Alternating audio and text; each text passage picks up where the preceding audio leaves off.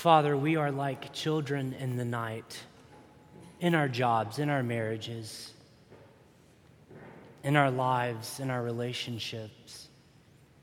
We're in the dark, and we need you. Teach us about ambition today. We say, speak, for your servants are listening. In the name of the Father, and the Son, and the Holy Spirit, amen. You may be seated. Good morning, everybody. A few years ago, an American physician named Dr. Kent Brantly served as a medical missionary with Samaritan's Purse organization in Liberia. And while he was there, one of the biggest Ebola outbreaks, the most deadly Ebola outbreaks, happened. His family left, basically everybody left, but he decided to stay. In an article from Time magazine a couple years later, he reflected on his decision, and he said this: "The morning I woke up with Ebola, I felt a little warm. My temperature was 100 degrees, so higher than normal, but not too concerning. Even with the bad news, though, I felt calm. I never shed a tear when I called my wife and said, 'Amber, my test for Ebola is positive.' The rest of my family wept, but I felt strangely at peace. God blessed me with that peace that passes understanding." He pointed out that in his time in Liberia, they had treated only one patient who had survived. And so when this disease came upon him, he and his wife both knew the disadvantage of serving in this place. And then he writes about Ebola and what it's like to have Ebola for his patients and for himself. It's a humiliating disease, he says. It strips you of your dignity. You're removed from your family and you're put into isolation where you can't even see the faces of those caring for you because they're wearing protective suits to protect themselves against you. You've got lots of uncontrollable trips to the bathroom. It's embarrassing. You have to rely on others to clean you up. Through our protective gear, we still try to treat every patient like they were family. We spoke to them through the gear. We called them by name and we touched them. We wanted these Ebola patients to know that they were valuable, that they were loved, and that we were here to serve them. Not long after news erupted in the States that Dr. Brantly had decided to go back into the fray of Ebola rather than come home where it was safe, one American commentator, I have to say, who a lot of Christians look up to for some reason, said that his decision was idiotic. Is it idiotic to take this extremely expensive medical education, to take your role as a dad and a husband, to take your health and safety in the U.S. and then spend them all on dying Ebola patients, only one of whom survived? Is it idiotic? Friends, maybe it is. Maybe it's holy foolishness. But I'll tell you this, it is deeply, deeply Christian. Today, we learn about ambition. What does ambition mean? What is true ambition? What is Christian ambition? Jesus teaches us and his disciples about ambition in Mark's Gospel, chapter 9. Take your scripture passage and follow along with me as we study. What does it mean to be ambitious? Jesus' disciples are trying to figure it out, and he's teaching them. Here's what Jesus says. Let me give it to you in a nutshell, in a sentence. True ambition, Christian ambition, though it may look like idiocy to the rest of the watching world, this kind of ambition is like God's ambition for us. The God who left heaven and earth, who made heaven and earth, and then left it and directed all of his creative, infinite power, wisdom, love, aspiration, desire to come down to earth and to lift us up to heaven with him. That is Christian ambition. This is the ambition to which Jesus calls his disciples and us in Mark 9. 3 observations, very brief, on this passage. The context of Jesus' teaching about ambition, the coach of the teaching, and the content. What does it mean to be ambitious? Here we go. First observation. Notice the context. That is the place or the geography where Mark tells us Jesus does this teaching. This is a brief detail, but it's important.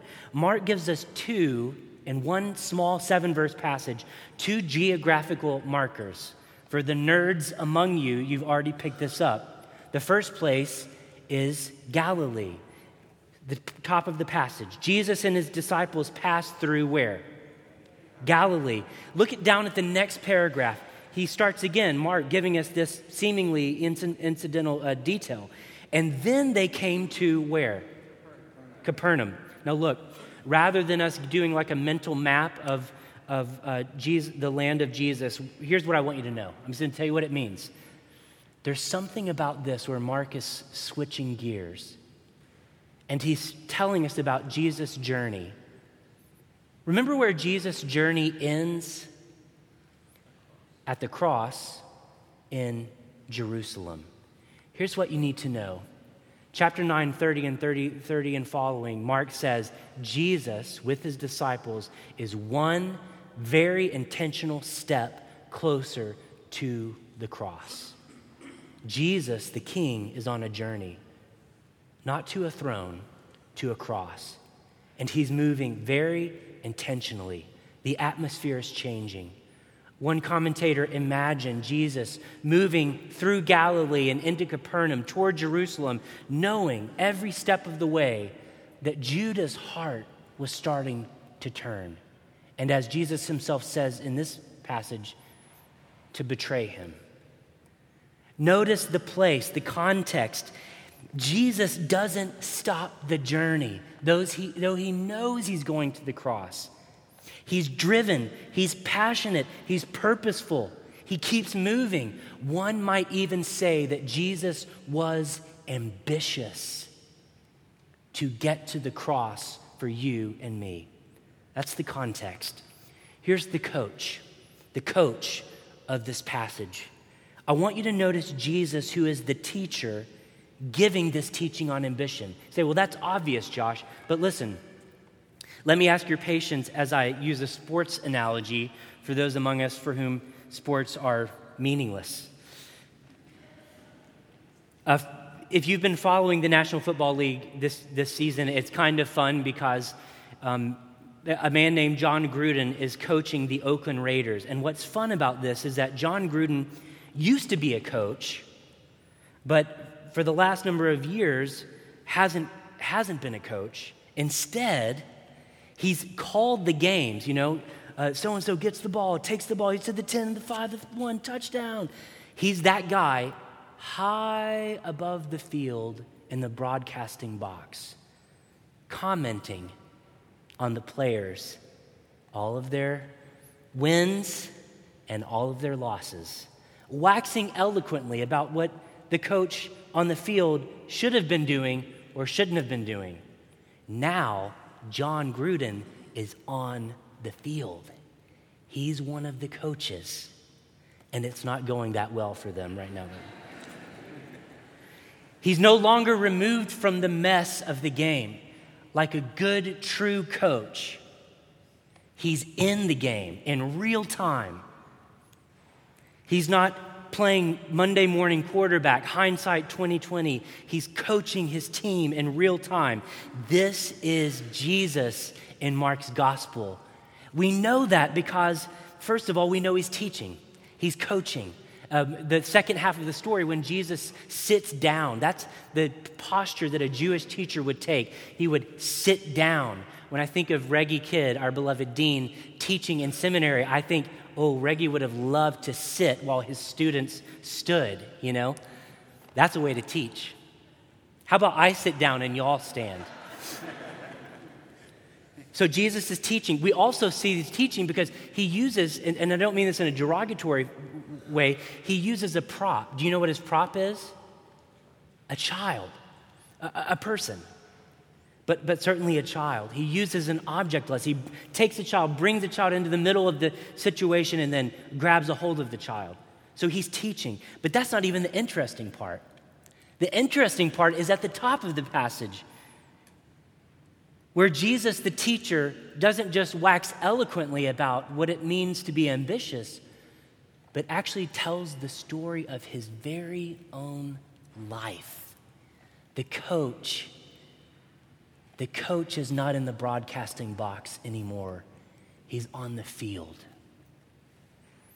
The Son of Man is to be betrayed, he says, into human hands, and they'll kill him, and 3 days after being killed, he'll rise again.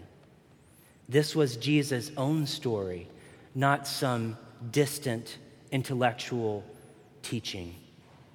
So like a true coach, Jesus gets on the field. Now listen, I particularly mentioned this point today because even a cursory study of world religions and religious history would show you that every religion talks about the importance of serving others. Every religion does. So we need to ask, as Christians this morning, what is Christian about this teaching, right? Everybody teaches. Gandhi says this: the best way to find yourself is to lose yourself in the service of others. Islam, from the Quran, says this: O people of Islam, you are the best people ever raised for the good of mankind because you've been raised to serve others. Humanism, the belief that there is nothing supernatural, there's just what we can see, taste, touch, or feel. Even humanism posits that the whole point of science and making good things and culture for humans is to raise humanity up to serve people. Everybody teaches this. Everybody does. So what's Christian?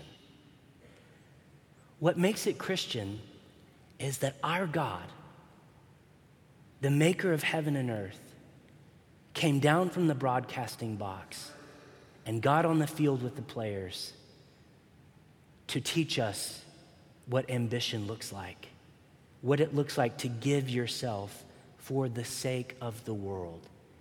He didn't just leave us a copy of the scriptures, he lived it. The Son of Man will be betrayed and be killed.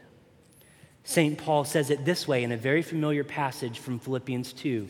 You probably know this passage. Jesus, Paul says, who though he was in the form of God, did not regard equality with God as something to be exploited, but emptied himself, taking the form of a slave, being born in human likeness, and being found in human form, he humbled himself and became obedient to the point of death, even death on a cross. Our God, the Christian God, the God of the Bible, in Christ, was not just another great teacher, a great broadcaster seated high above the field of life. He came down from heaven onto the field and embodied his teaching. Here's the third and final observation from Mark 9. What is the meaning, the content of Jesus' teaching on ambition? What does it mean to be ambitious? It probably doesn't surprise you to learn that the content of Jesus' lesson on true ambition is different from what's taught, or I should say, caught in the world around us, right? But what might surprise you is how his teaching is different. Christian ambition, Jesus says, isn't different in its force or its effort, its drive or its strength or its energy. No, it's different in its direction, its aim, its motivation. You see the difference?